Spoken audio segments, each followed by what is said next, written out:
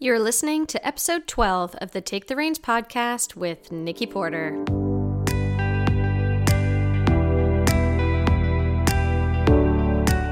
Welcome, and thanks for stopping by. You're listening to Take the Reins, a weekly personal growth podcast for horse owners.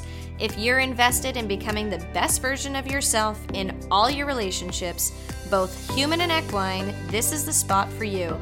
Through our conversations, you will learn how to become a stronger communicator, leader, and deepen the connection you crave both in and out of the arena. Horses have an awful lot to teach us, yet very little of it actually has to do with horses. They reflect back to you who you are emotionally, physically, and energetically. They are a mirror to your soul, and it is time to take an honest look at who you are and who you want to become. I can't wait to connect with you, so here we go.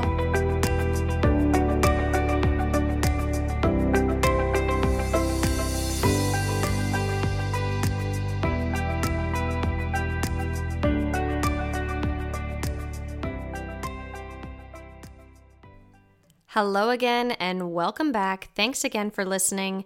I'm absolutely in love with this interview you're going to listen to today. It's with a gentleman that goes by the name of Colton Woods, and his business is Colton Woods Horsemanship. I came across him online, loved what he was all about, talking about, listened to his own podcast called The Heart of Horsemanship, and invited him to be on the show, and I'm so glad I did. We share a lot of similar opinions, but definitely some differing ones as well, and it creates such a great conversation.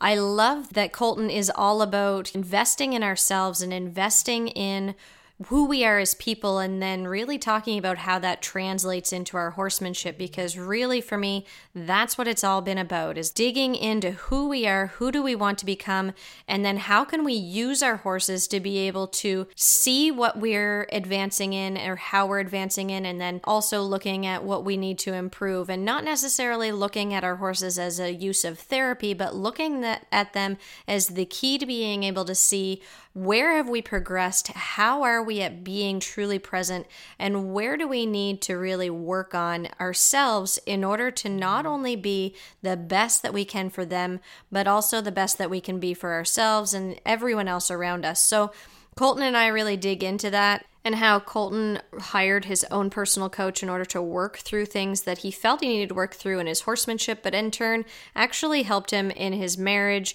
and just getting to know himself overall. I won't keep you waiting any longer for the interview, but I will just give you one little heads up. When you start listening to it, you might notice there's a little bit of a change in how we begin the interview. So Colton and I hopped on the call and we started talking like we had known each other for years. And then finally, I just started into the interview by saying, oh, well, tell us about yourself. So we really hadn't even introduced ourselves to each other at that point, but it just kind of flowed and we went with it. So I hope you enjoy the interview, and I look forward to having Colton back on Take the Reins in the future, because he's got a lot of knowledge and he's just completely in line with what I'm looking to teach here. So let's get started with the interview with Colton Woods of Colton Woods Horsemanship. So tell me a little bit about yourself.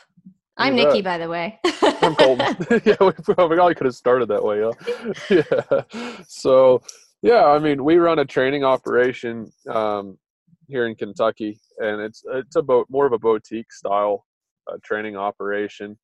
And we do a lot of hunter jumpers and dressage horses. And so what people really seek us out for is a strong foundation on a lot of these horses. And then fortunately, now that I've been at it for several years on my own, we've been blessed to be able to keep some horses past that foundation stage and continue progressing them towards their intended discipline. A lot of times the ones that stick around for us a little bit longer are more of your adult amateur dressage horses and your hunter horses. And I've started jumping some horses a bit more, so we're hoping that sometimes we're hoping that they'll stay a little bit longer, because it's always nice when they stay longer than 90 days. Yeah. Particularly with that. But I guess going back to the beginning, I didn't grow up around horses at all. So Oh, wow. I grew up pretty much as an inner city kid, and my parents were in international business, still kind of are, and I grew up in North Carolina, going to pretty much as much of an inner city school as you could get. And then I always liked agriculture, always liked being outside. My grandfather had a pretty big influence. Like he had a small gentleman's cattle farm.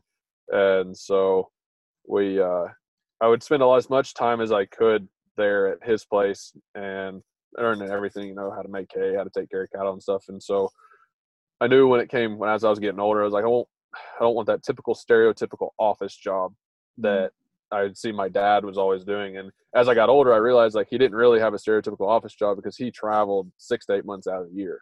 And so, but as a kid, you're like, oh, he's always inside, he's always in an office, or he's always on an airplane. And I was like, I'm not about that. And so when I turned 16, I'd been working for my parents like in their warehouse since I was about 12 or 13, and I would just do about anything for $1.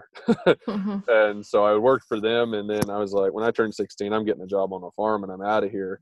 And I ended up getting a summer job on a friend of mine's place. Their parents had a hunter jumper farm, and I went out there and spent the summer learning the bare bones basics and just horse care and being able to tell one bay horse apart from another bay horse. It's all those little things I remember, like, oh, that one's name's Clark and that one's name's Abby. And I'm like, and how the heck do you tell them apart? Now you look at them, you're like, well, that's clearly a gelding, that's clearly a mare. But right. when you have never really messed around with them, it was funny, just like a lot of the stuff that happened that first summer. And after that, there was a trainer there. She was 22, 23. She was pretty fresh out of college, and I was 16. And she's like, well, what do you think you want to do with horses? I was like, I don't know. I just kind of like being around them. I'd like to see where this all leads. And she's like, well, you'll never be a horse trainer and do anything like that because you didn't grow up riding. And at this point, I had never rode, and I was 16. And I don't know if it was the 16-year-old me that had a little bit of chip on my shoulder, but I was just pretty much like, well, can I at least like ride after work on some of these school horses? And they let me bebop around, and just never really had a lesson on it. Just I was going over roll tops on these hunter horses and stuff like that. And ended up getting a job out on an Arabian horse farm for the next 4 summers after that while I was in high school or early college. And I really learned how to take care of performance horses at a really high level. We were traveling the East Coast and we went up to Manitoba and into Regina, Saskatchewan every summer, and for Canadian Nationals for the Arabians. And so I learned everything from how to haul a horse trailer to never having hauled a horse trailer to then pulling the 9-horse rig with the Freightliner kind of a deal, and getting really comfortable taking care of anywhere from 9 to, I think my first horse show, we took 32 horses. And so I'd never been to a horse show. So my first show they took me to, I worked there 3 days, and they're like, hey, we're going to a show this weekend. And I was like, okay. We get there and we took 2 sets of horses. We took 32 horses, and that was the first horse show I'd ever been to. So for me, that was my foundation at horse shows, right? Like I didn't know any different. I didn't realize it was a big number, compared to what the normal was. And so anything less than 32, I was like, well, this is pretty easy, because there was 2 trainers and there was 3 of us taking care of all the horses and doing all the maintenance and feeding and lunging and all that good stuff. And so I worked there at Rick Galt Training for 4 summers. And then at that point, I still hadn't really rode. And I got an internship. Well, let me backtrack. During high school, this is kind of where my horsemanship journey started, was I started volunteering at a local equine rescue. And I was there about 6 months. And I was there basically because I was 16, 17 years old. They needed me for manual labor. And so they're like, oh, you can pound fence posts, you can stack hay, you can do all these other things. And I was more than happy to help out with that. But as I was watching these horses, like they were coming in from abuse or neglect cases, and I was like, we can get the horses to where they're kind of manageable to be around, and they're getting fat and they're looking shiny and they're looking good, but they're not getting adopted out. And having not really been in the game, I just kind of asked some folks, I'm like, why? Like, what's not appealing about these horses to other people? And it was pretty clear there's enough pasture pets. It's hard for someone to come and just adopt one to be a pasture pet. And a lot of the horses that we had in there were young horses, like 2 to 6 years old. And so, that's a long time for somebody to adopt just a pasture pet. And so all I had basically known at that point was how to get them okay to be saddled and how to lunge a horse. And I knew that was my limitations, but I knew it was like, at least I could basically do that. Right. And so we put up this round pen, and I would get them to where I could pretty much lunge them. It wasn't even groundwork Mm-hmm. as what I would understand it to be today, but get them to be saddled, and we would work with some local trainers, and they would agree to take a horse for 30 or 60 days and put on just a basic start Mm-hmm. on them. And we actually adopted a lot of horses that way, with me just kind of starting, and I was just doing whatever I could to kind of help these horses along. And the trainers were like, yeah, like they're quiet enough, like just keep doing what you're doing. And it got to a point where I had a pretty good wreck. They had a horse in there for a while, and I was, gosh, how old was I? I was probably 17. I'd been there for almost a year, a little over a year. And they had a horse in there, and they're like, "Gosh, she's fine. We can saddle. We can do all this stuff. Why don't you just climb up there and get on her and just sit on her and rub her?" And everything about this, looking back, was a terrible idea. But at the moment, ignorance is bliss, I guess. Right. And so I looked back. I got on this mare, and I hadn't hardly had my foot on the other side of the stirrup, and everything was bad about it. I mean, it was one of these cheap synthetic, probably treeless saddle kind of deals where I couldn't hardly get my foot in the stirrup regardless. Mm-hmm. And I remember swinging over. You could feel her whole back just go up. And she sent me pretty high in the barn. I ended up underneath her, and she stepped on me a couple times. And ironically, though, we were all meeting at the barn that night to go see this film called Buck. Mm. And it was the same night, and it was small town USA. So by the time I showed up, everyone pretty much knew I had a pretty hefty concussion. And it was kind of the running joke of the night. But we got there, and that was the first time I realized anyone outside of like where I was from actually did this for a living. Mm-hmm. And that it was more of an art than it was just mechanics of horse training. And it was just that was the first kind of step to where I was like, oh my gosh, there are people that you can actually look to find outside of just kind of basically that small town vision. And so after that, it was pretty much like he shot me out of a cannon. I saw that, and that movie probably came out in 2012. So I was 18 or 19 when I saw that. Went to college the following year and ended up getting an internship with a program called the Legacy of Legends, which is a program put on by Buck Brannaman and Carolyn Hunt in memory of Tom Dorrance and Ray Hunt. And I got that scholarship, which sent me to Iowa for a couple of weeks. And at this point, I really hadn't rode. Like I rode those hunters like after work, but that was it. Like I really hadn't. So I got sent out to this ranch, and it was a good thing. Like now you have to submit a video to be able to be considered for it. And I was really thankful they didn't have that until after my year, because I probably wouldn't have got the scholarship.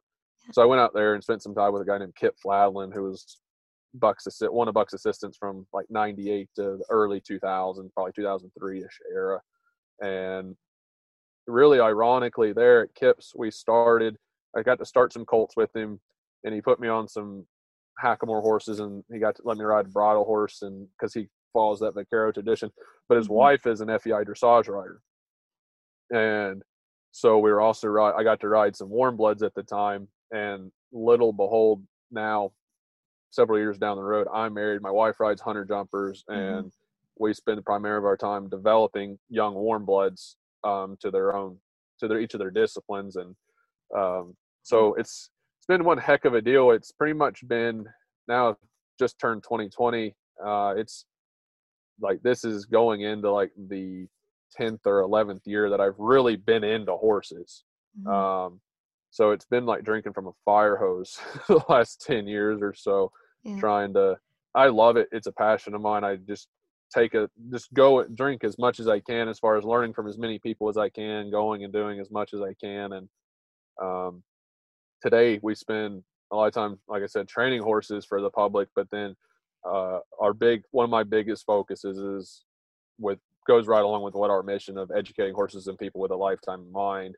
And so education, as far as offering extensive lesson type program to those that have horses in training with us, or those that are just wanting to take lessons, as well as teaching clinics around the country and doing those sorts of things. So the education side is a big part of it. I spend probably 75% of my time doing that, as far as creating video content, our podcast, all sorts of stuff. Awesome. I would love to hear a little bit about your podcast, what exactly it is that you're looking to teach within that podcast. And then I have a few questions that I would like to touch on that I think you have great answers to, personally, just based on the little things I've heard from you, that I think the audience is really going to benefit from. So we'll start with your podcast first, and then we'll jump into a couple questions. All right, sounds great. So yeah, we run a podcast called The Heart of Horsemanship, and it's an extension of our education program from Colton Woods Horsemanship. And I started the Heart of Horsemanship podcast basically as a way to try to connect with more people. There's so many people when we talk to them on the education front. Some learn best from an article, from a written article. Some learn best from video. Some learn best from audio recordings. And personally, I'm a podcast junkie myself. Me too. And so I do so much time going down the road or even cleaning stalls that a video requires a lot of effort and a lot of time from somebody. And it's humbling enough that we get people's time to watch videos or to read articles, but podcasts are so good to be able to just listen to as you go. So that was really appealing, of course, but with the Heart of Horsemanship, I really wanted to tap into what I would define as the heart of horsemanship. And so my personal definition, if I'm going to define horsemanship, is that it's not just a way to train a horse. Horsemanship's not necessarily just a way to train a horse or what we do with our horses, but it's everything we do with our horses and in our own lives. And so to me, a lot of times when I talk with anybody, regardless if you're an amateur trail rider or if you're a professional FEI rider that rides Grand Prix jumpers or dressage horses, I think that still rings true, even if horses are a hobby to you, because there's so much that we do outside of our horsemanship that affects the time that we spend with our horses. Right. And so, like, personally, I've never been much of one for using my horse as my therapist, because I think that's a lot of responsibility, right? There's a reason they cost a lot of money. And so when I go spend time with my horses, I want them to be able to enjoy that. But there's things that I can do outside of my horsemanship to maximize the relationship, the connection, and ultimately lead to the goals that I would want to be able to reach with my horse. And everyone's got their own vision of what they would like to be able to do. And I think that vision of whatever they want to be able to do with their horses is absolute. There's nothing wrong with that. It's just, we have to have the tools to get there. And a lot of times you'll find that my content runs, regardless if it's on the Heart of Horsemanship podcast or on our Facebook page or our YouTube channel. You could almost use it as a chart for how I'm developing in my own journey, because I try to bring people along. And the nice part about working with people that are more experienced than you is they can save you a lot of time learning the things that they took them forever to learn. Right. And that's what I like to help people with, is saying, hey, I've learned some of these lessons the hard way. Some of these lessons I've spent a lot of times that I'll start talking about something new, but it's something that I've been trying for over a year. And it takes a lot of time to be able to put certain thoughts into actions, and those actions into words that you can actually coherently explain to other people so they can truly understand what you're trying to convey. And so I break down the horsemanship side of things for both us and our horses into 4 basic concepts, which is mental, physical, emotional, and spiritual. And I feel like in order for us to be at our best and for our horses to be at their best, that we need to fill that cup per se every day, that we need to invest in ourselves physically, mentally, emotionally, and spiritually. And when we're with our horses and we're working with them, that we are taking those 4 things, those 4 concepts, those 4 pillars into consideration, saying, hey, am I helping develop that horse in a way physically that is biomechanically correct, and it's going to be able to help that horse develop in the way that we need them to? And the same goes for the mental side. Are we building in relaxation? Are we building in focus? Are we building in some resilience to pressure that might come from being in a show pen? And the emotional side of being on, a lot of times the emotional side, being able to evaluate and work at, and this is very much, and it might sound a little woo-woo, it is about developing a connection with your horse. And so every horse is different. A lot of times people contact us, they'll be like, hey, can you do a podcast or a video on this issue with my horse? And they're looking for maybe training advice. But it's not, it's when we try to help people, it's not just training advice necessarily that we're trying to give, but it is more principles and philosophies and approaches on how we would handle certain situations. And then of course, Absolutely. every horse is unique. So it's not so much like, oh, I'm going to take this rein and do this at this time for every single horse. Maybe that's right for a particular instance, but it's understanding how we can approach these horses and then honor them mentally, and then the mental and emotional and the spiritual side of things. And it gets really deep. It does get really deep. I love that you're teaching everything to do with the mental, physical, emotional, and spiritual. I'm in the process right now of creating a personal growth program for horse owners, and it is essentially the teaching on the emotional, physical, mental, and spiritual. And within that, I'm speaking about 4 pillars of presence. So more often than not, when somebody's coming up with a problem with their horse, and it all falls in line with exactly what you're speaking about, is that it comes down to presence. So mentally, they were struggling to be exactly where they needed to be and be able to work with that horse from a very present place. So I talk about the fact that there's these 4 pillars, which are trust, confidence, gratitude, and mindfulness. And when you have all of those 4 pillars strengthened, then you're truly able to be present. But if you're lacking in an area of confidence, then it weakens the other pillars of presence. So it's very difficult to be there now and work with the horse that you have in that moment versus working with the horse that you had yesterday, or even working with your horse thinking about the pressure that you just received at home, or whatever else that may be. So I'm seeing a trend, and kind of I'm listening to you, and it makes me laugh a little bit because you're like, oh, well, it might sound a little woo woo, but I'm seeing this trend, and it's the exact thing that I'm on a mission to teach. So I absolutely love that other people are picking up on it. Have you ever read Big Magic? I always go back to this book. I heard you mention that in one of your previous podcasts. I wrote it down, but I haven't read that book. So it's so cool because it talks about like the energy of ideas. And so when you think of the energy of ideas, when a certain energy starts going into them, it's not that you have this one idea that, oh my gosh, this one person, like you didn't hear my podcast and all of a sudden think of these things. And I didn't hear your podcast and all of a sudden think of these things, but we're on different sides. I'm in Canada, you're in the US, and we're kind of on the same thought process here of like, it's not just a horsemanship journey. It's not a pull the left rein and your horse's nose is going that way and everything's going to be easy. It's really about this personal journey that then our horse is one of the best measures of that personal growth journey. Oh, absolutely. Makes sense. I mean, presence is something that, I think it's definitely being more talked about, but it's one of those, the presence deal is damned if you do, damned if you don't kind of a situation. And it's something I've really dove into this last year.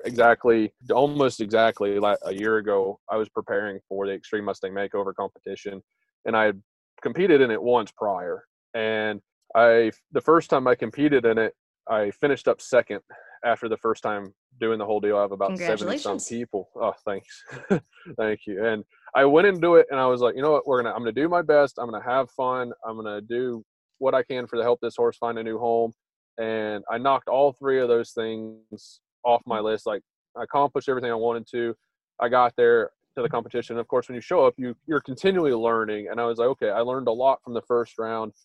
And as I was preparing for the idea of doing it a second time, I was like, I really need to work on myself before I start this journey with this horse that's wild, feral, all it knows how to do is survive. And I got started on this whole journey it started with just basically journaling. And, for me personally, and like, I guess a lot of the guys I hang around, like, journaling it's something like a diary that a woman would do, right? But for me, it became a fantastic way for processing the way I think about things, because my mind works really far out in front. I'm constantly in the future, which makes it very hard to be present because my mind is always out in front. And I started using this journaling situation to try to bring all my ideas down. It helped me take control of my time. So I was more efficient when I was working with my horses and helping my clients and getting everything I needed to be done. And then it turned from there into about a month later, it was almost a year ago now, I got into this program or this concept of deep, like a meditation through deep breath, as well as cold water therapy. And I started in on that, and I had done it for about 2 weeks, and I realized, and I was just challenging myself basically with this, and it was about, the deep breathing meditation was really helping me become more present, but it was a means to an end because I needed to be more present because I was going to take this cold shower, and I started it in the middle of January, which was just a brilliant idea because the water for us, I'm not sure what it would be Celsius, but it was 40 degrees Fahrenheit, which was 8 degrees over freezing. So I started that, and I quickly realized I was standing in this cold shower, and I had done it for a while, for about 2 weeks, and my feet went ice cold on me. And I was like, what in the world is going on? And I looked down, and my toes were like curled up, just like, it was just a normal reaction to them being cold. But the problem was, I realized that my toes were curled up, that they weren't relaxed. And if I didn't relax, I couldn't get blood flow back to my feet in this cold shower. And at that point, I was like, this is totally the same thing as horsemanship. Right. I was like, whether you're starting a colt or if you're a rider that's trying to gain your confidence back with your horses, if you can stay focused and you can stay relaxed, which means you have to be present, then it's fundamentally game changing for our horsemanship. And since then, I've gone on and worked with my own personal coach as far as diving into becoming more present, becoming more self-aware, and those sorts of things. And it was one of those things. He sent me on a path a couple weeks ago as far as something to focus on, and it had everything to do with presence. And I met with him the following week, and I was like, this has been like the hardest week of my life. And he's like, what are you talking about? And I was like, the more aware I am of the fact that I'm not present, the harder it feels like it to be present. And it was one of those situations where before I wasn't aware of how much I wasn't necessarily present. And it had more to do with, like, honestly, with my marriage than it did actually the horses. When I get with my horses, I'm locked and loaded, I'm right there. But then there are still those one or two pieces that sometimes are like, oh gosh, I still have to go teach this lesson later, or oh, I've got to go pack for this clinic. And your horses know that, even if you don't realize it consciously, there could be just these subconscious thought processes along the way. And for me personally, I contacted him initially to help me out with reaching a much higher level of horsemanship and really gaining a connection that a lot of us, you can see it, you can almost feel it when you see a horseman or a horsewoman with their horse. But it's such a special connection. And for me personally, trying to reach that next level, I was like, I feel like I'm missing a few of these pieces. And the more we dug into it, the journey became totally something different. I worked with him for about 12 weeks or so, and it sent me on this whole journey. And it became down to, we just stopped working together last week because I have so much to think about. I'm like, I just need to go practice. I just need to go try and put this to work. But it became, one of the last conversations we had was talking about the difference between doing a job and the mechanics of it, whether that's your business or whether that's your life or whether that's your horsemanship, and the art of doing what you're doing. And it feels like when you first get started that when you get started, it's way more about the mechanics. It is about getting that good groundwork, and it's about focusing on the lateral flexion, or how to hold your rein position, or how to have a really good seat and balance. When you first start, you have to learn the basic mechanical skills to be successful. But then the further you get in, the image that comes to my mind is more about like watching an artist paint on a canvas, and there's no right or wrong stroke, and there's just some strokes that are better in certain moments as far as timing goes, or how much pressure or release you need to give. And truly becomes more of an art form. And that's kind of where a lot of that led in. It has everything to do with presence. It has everything to do with self-awareness. And to me, it's not so much more about the physical skills as it is all the other aspects, the physical, the mental, emotional, and spiritual sides that leads into that. Because I feel like if we get that stuff right, a lot of the mechanical skills take care of themselves. Right. Because we've taken care of ourselves to prepare ourselves for those moments. And that's really what it's about for me at this point, is like trying to help people on these levels. And Mm-hmm. then in turn, they'll be able to reach those goals with their horses long term. Yeah. I love that you speak about going and reaching out to a life coach of sorts, right? Mm. So a personal coach, because I always think about the fact I've had a riding coach since I began riding, right? And so there's anytime that I've been in any form of serious riding, which I think there's only a gap there of a short time when I was like, oh, I'm quitting horses, because at some point when you're in like university, if you've been Right. doing it for your whole life, you're like, can I live without this? And then you quickly discover that not so much. So there's a short time I didn't have a coach, but it's like we invest in these coaches because we understand the value of them, but we're hiring and paying for them to teach us how to ride the horse and have the horse do the things. But I think my mission right now, above and beyond anything else, is really to allow people to understand that you can put the hours in the tack, but if you can't put those hours outside of the arena as well and really value that personal coaching side of things, then you're going to kind of continue on this struggle. It's harder to get over the humps. Now you can, and I've seen lots of people succeed without really diving deep into personal growth, but if it's calling to anyone at all, it helps in every way, shape, and form when it comes to communication, whether that be with their horse or their husband or their wife or their child or their dog, right? So Absolutely. when you start to really tap into who you are and why you operate the way that you do, and how to not beat yourself up over it, and realize that you're worth loving now, but you can still look to change later, Mm-hmm. it makes such a huge impact. Something that I would love to talk about with you, and I was listening to your podcast episode. It was a long interview with a gentleman. What was his Oh, yeah. name? Patrick King. Patrick King. So Yeah. I loved that. It was I listened to it, I think it was between 2 different days of me doing morning chores, and you said something that I think I've been thinking about it since that conversation. And as soon as you started speaking today, I was like, oh, I got to jot that down and have that conversation. So, my very first podcast episode is titled That Horses Are a Mirror to Your Soul. Mm. And you said, well, I don't really believe that horses are a mirror to your soul. And Right. as soon as those words came out of your lips, I was like, wait a second. I don't think that I believe it in the way that people would interpret it.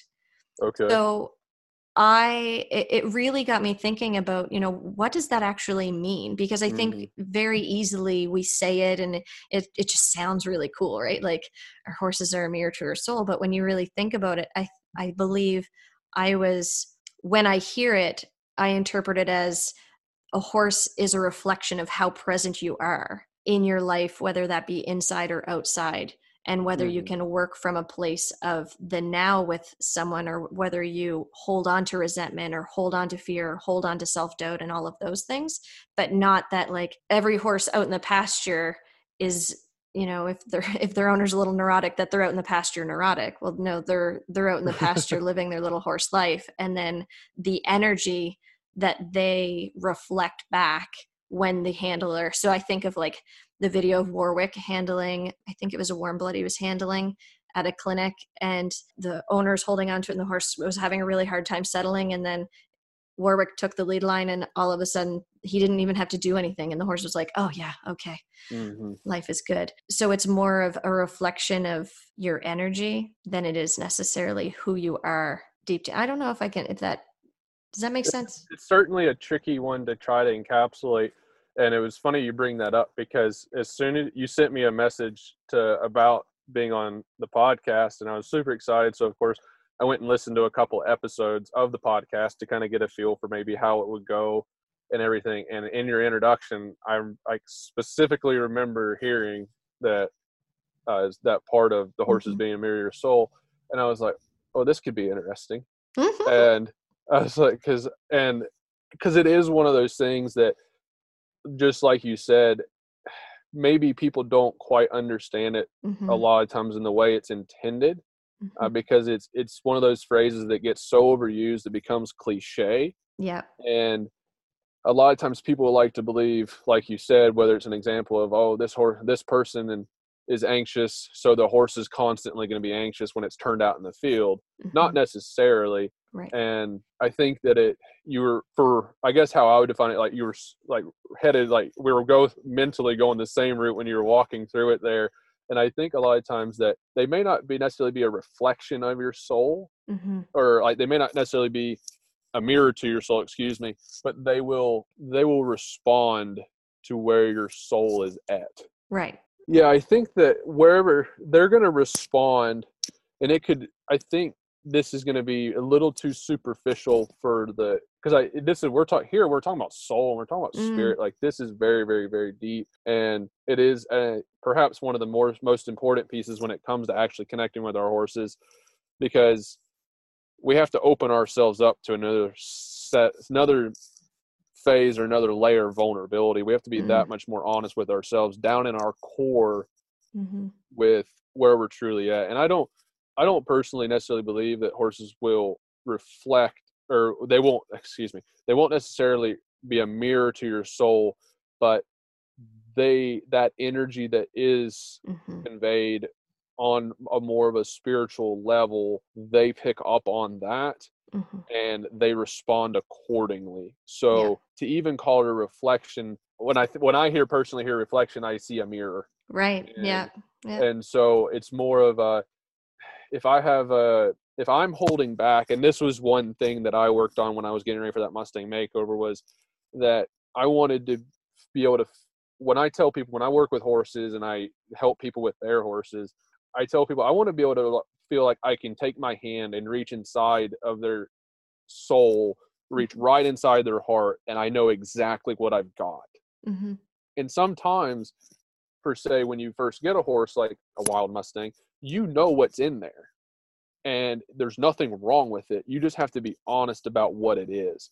You have to be honest that they have an innate a need to survive. So when they kick out at something, unless it's a learned behavior, it's just sheer out of instinct, and that's okay. But later on, when I look at particularly like advancing a horse to be a trail riding horse, or to advancing a horse to be a performance horse, if I need to ask that horse to get up and go somewhere lickety split so that we stay out of trouble, I need to know that if I kick them a little harder than I normally would, or I ask them for a little more energy than I normally would, or I accidentally I pull on the reins a little harder, I need to know that they're going to go, yes, ma'am, yes, sir, where do you need me and how fast do you need me to get there? Right. Not go back into survival mode. Right. Or even just some horses they don't respond. Yeah. Right. Yeah. They just go, no. Like, and maybe it's not no, maybe it's just they've become lifeless just per what they've experienced. But it's more of one of those things that I need to know deep down in myself, in my soul, and I need to know, and in turn be able to know inside my horse's soul what is there. Right. And throughout the education process, there'll be different pieces that you want to work on.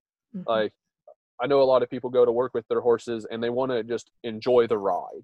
They just want to go have fun with their horse. And I think we all should, and we should enjoy it. But a lot of it is, to me, it's developing a relationship, developing a working partnership with your horse along the way.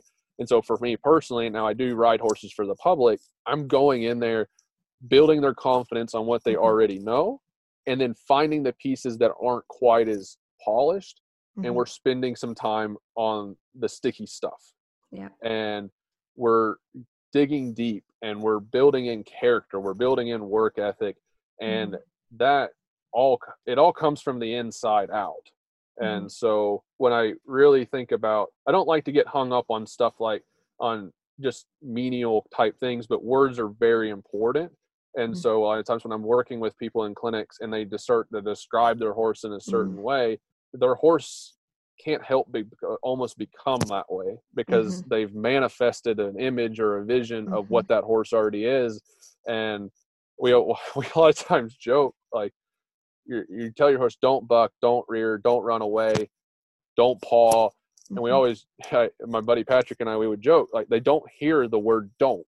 They just hear buck, rear, paw, run off. Like, they don't hear like that but it's more of the manifestation and the vision that you have versus saying manifesting what you do want them to do, and looking ahead and doing all these things. And it's amazing because that it's just a thought process. Like, yes, there will be some slight physical changes that a person may or may not even notice that they make when they change the way they think about things. Usually they carry their shoulders a little higher and they keep their heads up a little bit more, and they internally have a little more confidence. They might use their core a little bit more. There certainly are physical things that might take place, but just off the sheer changing of an idea of a way of thinking about something, the horse changes their way of thinking about the thing that they're thinking about.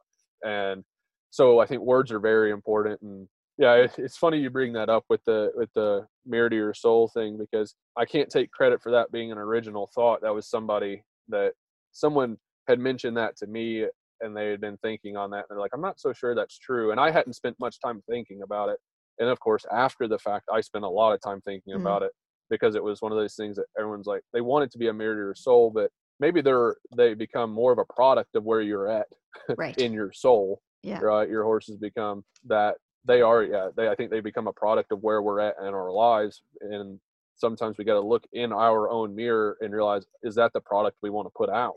Yeah, and I think really, like, when I labeled that podcast, like, I almost kicked my butt afterwards and was like, why did I label it like that? But at the same time, I also know why I did, right? So it was interesting because when I really started to look into it after I listened to your podcast, I didn't change how I thought about it necessarily, but more just how it might be interpreted by other people. And really, the whole purpose to the mirror to your soul was hoping that people would understand that it gives you an opportunity to reflect on, if you don't like what you're seeing, it's an opportunity to change something and to show up differently for that animal if you're looking for them to be with you in a different way. That it's you who needs to take the first step. You don't need to necessarily, and sometimes yes you do, you don't necessarily need to just send that horse off to training and not see it for the next 90 days and have it come back and be like, yes, my horse is finished. Right, if you haven't done anything to change yourself in that time, then you're still going to see those same things get reflected back on you, where you're like, oh gosh, I still don't like that. What's going on? So it's more that it presents an opportunity than anything else. I think it's important too to take that phrase though, and this is something that I've been thinking on, and then I really admire Warwick Schiller's work. And I don't consume a lot of the content that other people put out. Like my head's busy enough in my own area as far as all the thoughts running through, but I do try to reach out. Like I have hired a professional coach as far as, and just more on the personal development side, not even on the horsemanship side of things. And one of the things that I've really tried to implement, like with the mirror to your soul thing, this concept, that phrase in itself can serve a lot of people, and depending on where they're in their journey. To somebody that's just, and I remember probably when I first heard that phrase, I took it for what maybe we're talking about right now, as far as that being that surface level value of the literal interpretation. Oh, that horse is going to mirror exactly what I feel, or how I am. And I think there's a lot of good that comes from that. But then I personally find, like, when I'm watching, I'm way more careful about how I respond to people now by trying to understand where they're at in their own journey, and trying to understand that maybe pretty much what they're saying or what they're trying to explain is just a product of where they're at mentally, physically, emotionally, spiritually in their own life. And certainly we might be able to help provide some guidance to steer them in a direction of based on what they're looking for. But I try not to judge people based on like, oh, they like taking this phrase and it meaning this is wrong. It's not wrong. It's just how they understand it based on where they're at right now. And it's likely that they need it to be that way for it to make sense to them. Absolutely. For their world to make sense right now, that interpretation is a necessity. Absolutely. Because it's all changing. Like one thing that I talk about with some folks is like, I think most humans, like, we don't like to change things. We're creatures of habit. And I personally, like when my mom would move furniture around the living room at Christmas time to make room for the tree, I'm like, why can't we just leave it the same? Right? Like just, You I sound like my can't, husband. I like things to be Yeah. predictable and all that stuff. But I also, there's another part of me that's the creative adventure side where I do like things to constantly be changing. Mm-hmm. And I think a lot of times people get a bit emotional about making changes in our own lives because you're worried about what somebody's going to feel about it or what other people are going to think about it. But I think it's really important that we are open to making changes and being willing to say, a lot of times when I tell people that come to clinics, I'm like, listen, I'm giving you guys the best I've got today. Mm-hmm. I was like, you could come ride with me in 6 hours or in 6 months. I hope that I have something different to offer you. Mm-hmm. And that because I've grown since we last worked together, and then I've learned from all the horses and the people in between. And I don't get emotional about changing my mind. They might go, well, you told me this last time. And I was like, but I know better now. Mm-hmm.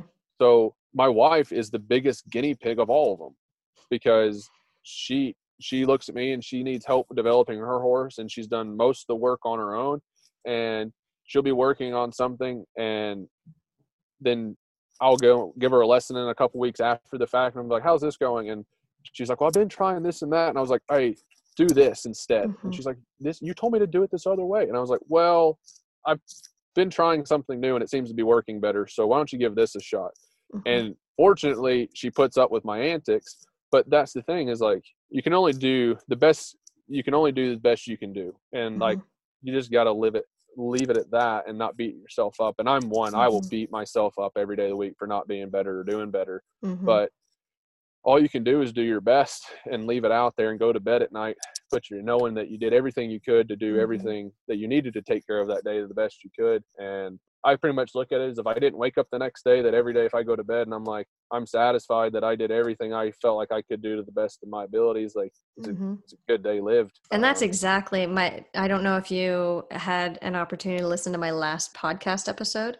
I don't think I got into the last one. I think it Oh, came out after I listened to some of the other ones. well, I had a totally different plan for this particular episode, and I scrapped it completely after seeing quite a few Facebook posts about the Christmas holidays and the stress that came along with the holidays of, did people buy enough? Did they not buy enough? Are they going and showing up at the right time? Are they too early? Are they too late? Are they bringing too much? Or, like the overthinking, the overstressing around the holidays. And the entire episode was on, did you do your best? If you're showing up, like I literally took a expiry date from the day before off a pumpkin pie to a potluck dinner on the 29th. And I was like, I had my big meal the day before. I fed 20 people. So I was like, my best right now is taking this expired pie to this potluck dinner. Yeah, it's not moldy. We're good. It only expired the day before.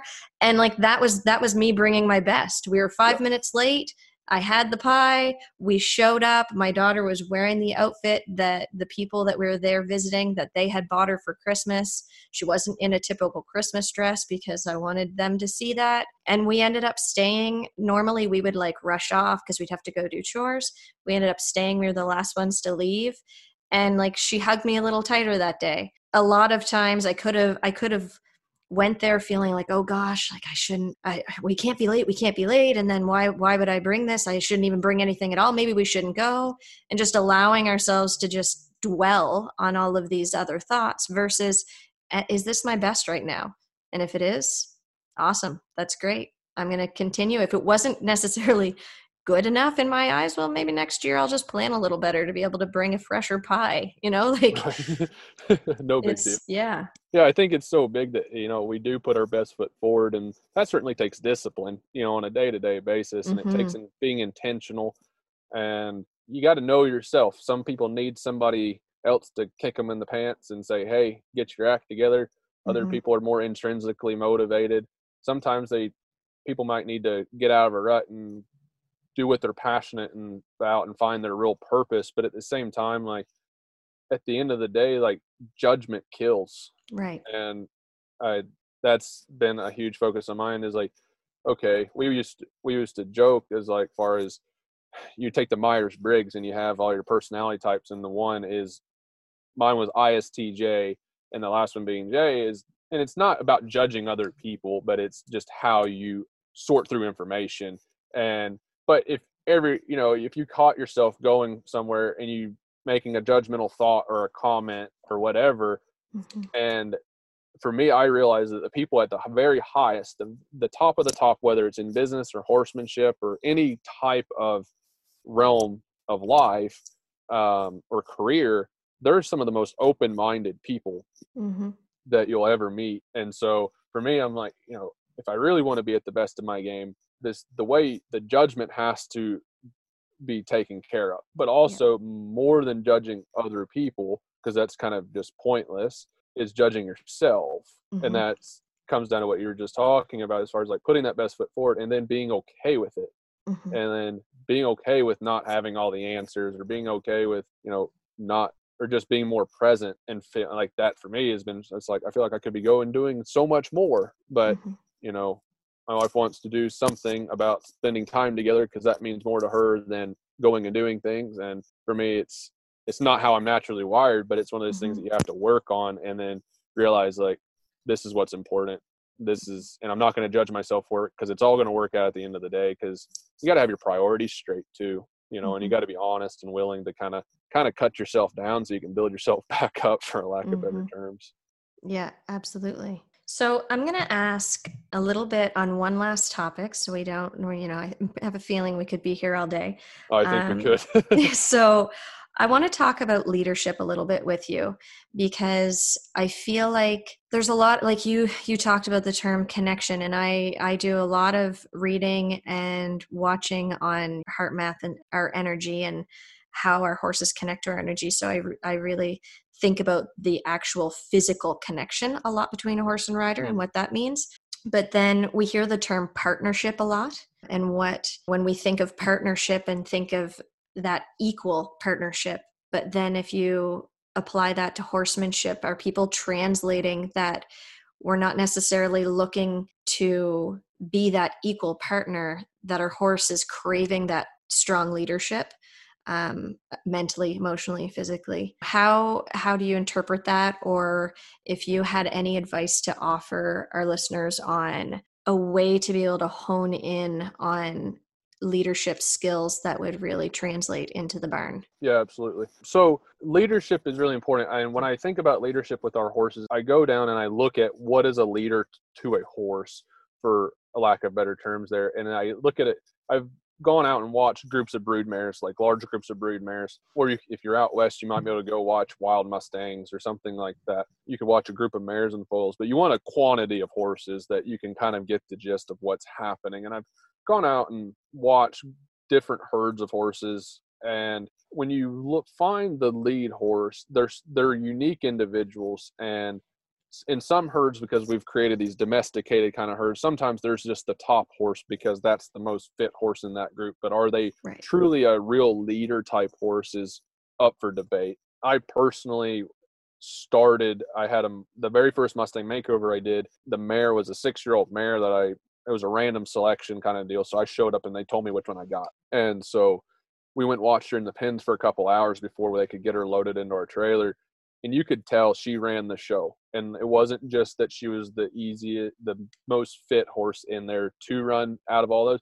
Like, she came out, you could tell she had all the traits to be a quality leader in a very big herd. And a lot of times people think, oh, they have to be the ones that are the most strict, and they run a tight ship and all these other things. And it's quite contrary sometimes when you watch what the real leader, because you might have the horses in the herd that are causing a scene, and they're like running other horses off the feed, and they're chasing other ones, just, it seems like, for the hell of it. But those horses are actually a liability to the herd, because they draw attention.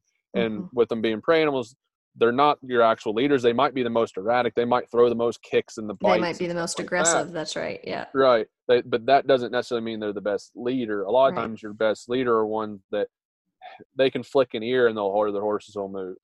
Or they'll just shift their weight, and the other horses will make a change in the way that they're standing or where they're going. And that leader is oftentimes had to have those tough conversations of, hey, I pinned my ears at you, hey, I laid my ears flat back. Hey, I cocked my hip at you and you still haven't moved from the water trough, or you haven't moved out of my space. So I'm going to back it up and I'm going to bite it or I'm going to kick you. And they've had those tough conversations already with many of those horses in their herd. But once they had them and they were consistent in how they went about doing it. And they went through the same sequence of trying to run that horse off, pinning their ears, sharking their face, and snaking their neck at them, cocking their hip, eventually kicking out at them. And if they didn't go, they might turn around and run them off with their teeth open. But they were consistent in their approach each time. And eventually the other horses go, hey, I'm just going to move out of the way when you flick your ear because I know what's coming. But those horses also have a peace about them because they have this inner confidence that only comes from inside of them. And that was what this mare had that when I was training her, you couldn't put that in a horse necessarily. Like, it was who she was. She possessed a massive amount of confidence in herself. And sometimes that was for the better for my training, and sometimes it wasn't, because there was a couple instances where she was like, I'm pretty sure this is how it's going to go. And for me being her leader, I had to stay consistent. I had to stay present. I had to stay right there to be able to help her out and then help her make a mindset shift in what would make her successful in a domesticated setting. But I think it's really important when we go to look at being leaders for our horses that we take in what they consider to be a good leader. And that's why I like to go and look at the herd dynamic side of things, because they want consistent. They want someone that's going to keep it black and white, that's not going to necessarily dilly-dally. So when I look at being a good leader for my horses, I like to look at the herd dynamics and what they want us to be, what they find as important qualities in their own leaders within their herd. And being that consistent individual, being that one that is present, that is their leaders, horses leaders are aware of what's happening at all times. They're aware of their own emotions. They're aware of how their other herd mates are feeling. They're aware if one is unsettled about something, or maybe if they aren't feeling good, right? Something as trivial it might be as, for us as leaders, when I want to relate this back to people, I could talk about on the horse side of things. But Warwick's kind of been talking about this a little bit, and I found it interesting hearing his take on this phrase, but it was a Ray Hunt phrase that they know what you know and they know what you don't know. And for me, and along my journey, that phrase has always kind of meant that they know exactly where you're at, whether that's not necessarily a knowledge based on how well you can train a horse, but it's just, do you really know where your horse is at? Do you know how they feel? Do you know what they're thinking about? Do you know how tense or relaxed they are? Like, do you know how connected are you with them on a more of a spiritual level? Do they know that? Can they relax with you? Like, is it safe for them to relax while they're under your leadership? Yeah. And the fact that if they're aware that you aren't quite there, like we've seen it, I think a lot of professionals joke about it, but it's like you have a horse that you're riding, and you get on the horse, and the horse can be like, maybe it's your own horse, and the horse kind of holds you to a higher standard, versus you go to put somebody on a horse that doesn't know much about horses, but you explain to them, hey, if you put this leg on, they do this. If you pick up on this rein, they're going to do that. And a lot of times those horses meet those people right where they're at. And that's one of those things that they know where you're at.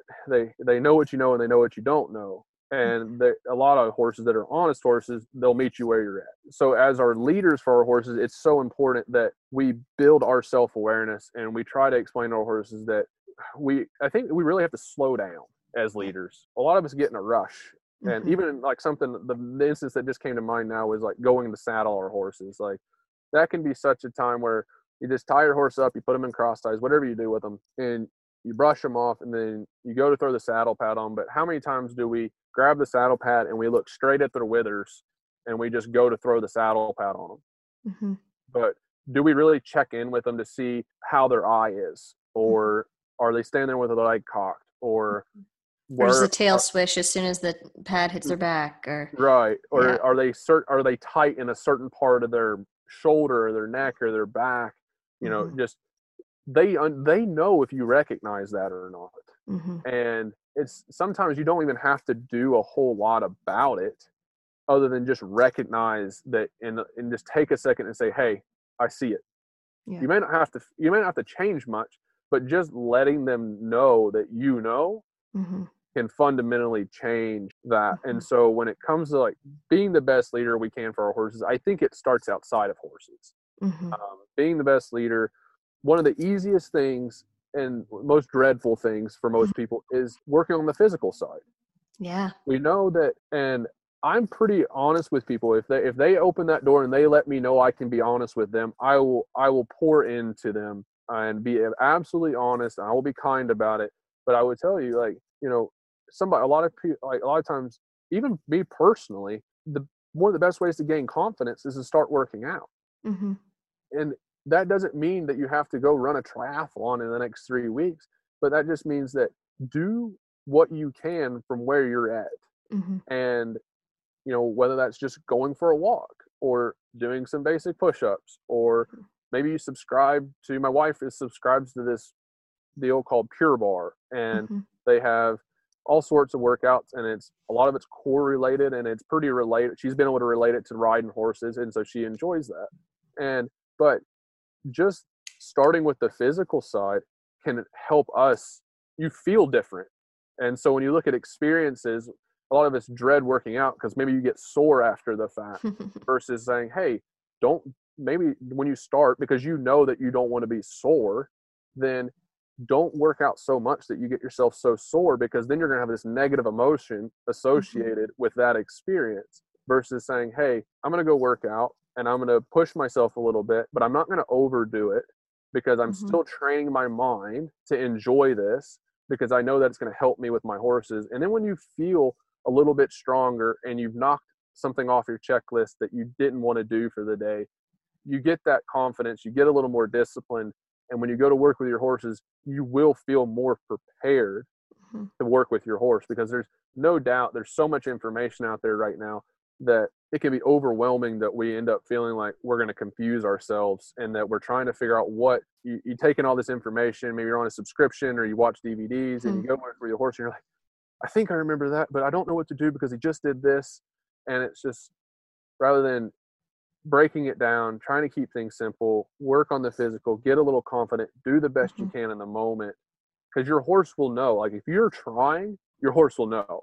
It doesn't mean that what you're doing is necessarily the most effective. That's okay. You're doing the best you can. And you keep going through that process. And so I think that, developing strong leadership, with your horse, it starts with you. It starts with the mental, starts filling that cup every day with the physical, the mental, the emotional, the spiritual.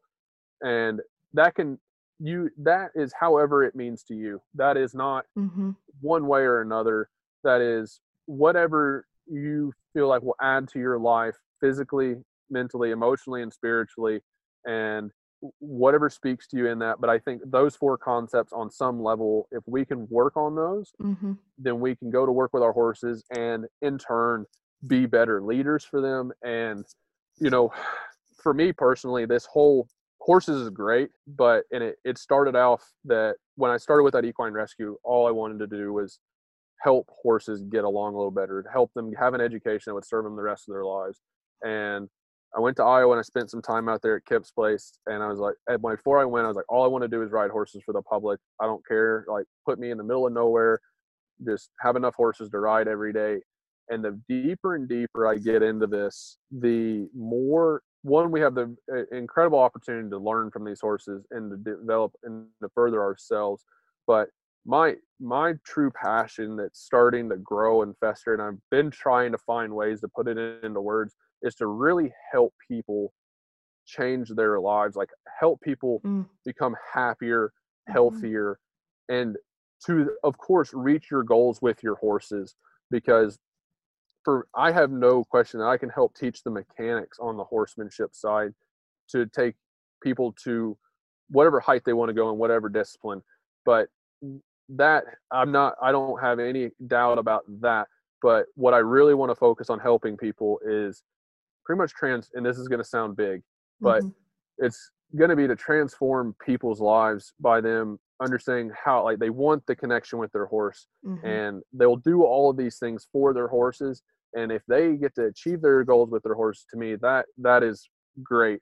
But I think the big win is that you're happier, you're healthier, maybe your marriage is better, maybe your finances are better, you're more mentally you're in a better mental state, you're in a better spiritual state.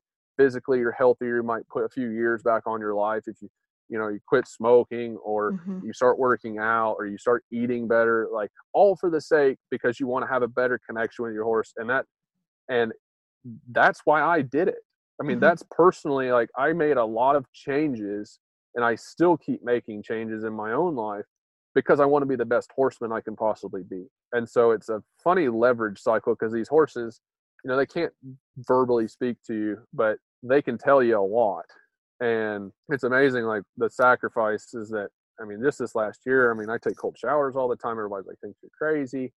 And I've started eating more plant-based than I ever have. And, like, I like steak, I like to eat pork chop and stuff like that, but I also know when I feel better. And so if I could help people become more, if I can help people live a better life, a stronger life, a healthier life, a happier life, all in the sake of becoming closer with their horse, because that will happen. If you start doing those things in your own life outside of your horses, those things with your horse will happen, because it's not necessarily rocket science. It's kind of voodoo, but it's not at the same time, because they know they can pick up on all these changes. And it's, once you get that ball rolling, all this is coming from more of a place of feeling within inside me, because I've felt it. And it's not something that somebody can give you. It's not something that somebody can teach you exactly how to do. You have to start doing it. And if I could help people feel and see the things that I kind of feel and see on a day-to-day basis that I have thus far, there's plenty more to come, but that would be a win. Yeah, absolutely. I had a suggestion. So when you were talking about the leadership, a book suggestion for people would be Horses Never Lie by Mark Rashid. And it's talking about the heart of passive leadership. Okay. It's, I believe I listened to it as audiobook, but have it as paper as well. It's not a long read. It's not a difficult read, but it really explains that ability for us to be a passive leader versus that aggressive horse that we see in the pasture that we're like, that horse is really taking care of business. And then you see the horse exactly like you described that flicks the ear, and the other horses are like, yes, yeah, no problem. I can do that for you. So I think that would be a great resource for people. Yeah, I think that would be, I'm going to definitely check into that. The way you put that with the passive versus aggressive is huge. I mean, because real leaders aren't aggressive. We've all probably worked for people that came off, quite aggressive, and it's not enjoyable. You don't want to stick around for a while. You might put up with it for a little bit because you have to for whatever reason, but over a long period of time, like, it's not sustainable. It's not something you're going to stick around for. But the people that have good communication, they're consistent, they're fair, they're kind, they have boundaries, and you understand what those boundaries are, and if you cross them, they're fair about how they go through and make the correction. And then you can find confidence in that, and you can find comfort in that. And I mean, that's what we want, whether it's in the workplace or whether it's in our marriage or our family dynamic, or and our horses want that too. Yeah, absolutely. Well, Colton, I want to say thank you. That was a great conversation, and I would love to have you back on sometime, because I think we have a lot more that we could talk about. Absolutely. No, I greatly appreciate the opportunity. I definitely enjoyed it, and would love to join you again sometime. It was great. Thanks a lot. I hope you have a great day. Thanks. You too. Thank you so much for listening today. And if you found yourself questioning at all while listening whether you should be investing in a coach for yourself, I encourage you to pop on over to my webpage, nikkiporter.ca, where you can schedule a free discovery call where you and I will take some time together to assess your own mindset and any blocks that might be stopping you from feeling confident and connected both at the barn and in life beyond horsemanship. There's no obligation to work with me beyond the call, and if you do decide that I'm the right fit for you to help transform your mindset to become the connected, present, confident leader you are meant to be in and out of the arena, I have 6 spots currently open at a scholarship pricing that will not be offered again in 2020.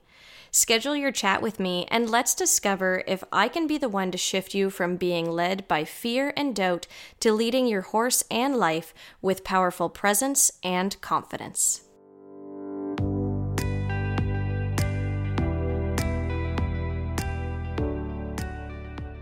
Well, that's it for today. Thank you for choosing to spend your time with me. I hope you enjoyed this episode, and if you did, please leave a review and share it with your friends. To learn more about me and what else I have on the go, skip on over to nikkiporter.ca. Thanks again for listening, and we'll connect again next week. Until then, remember, you have the power to take the reins and live the life you've always wanted. You just have to step into the arena with an open heart and an open mind.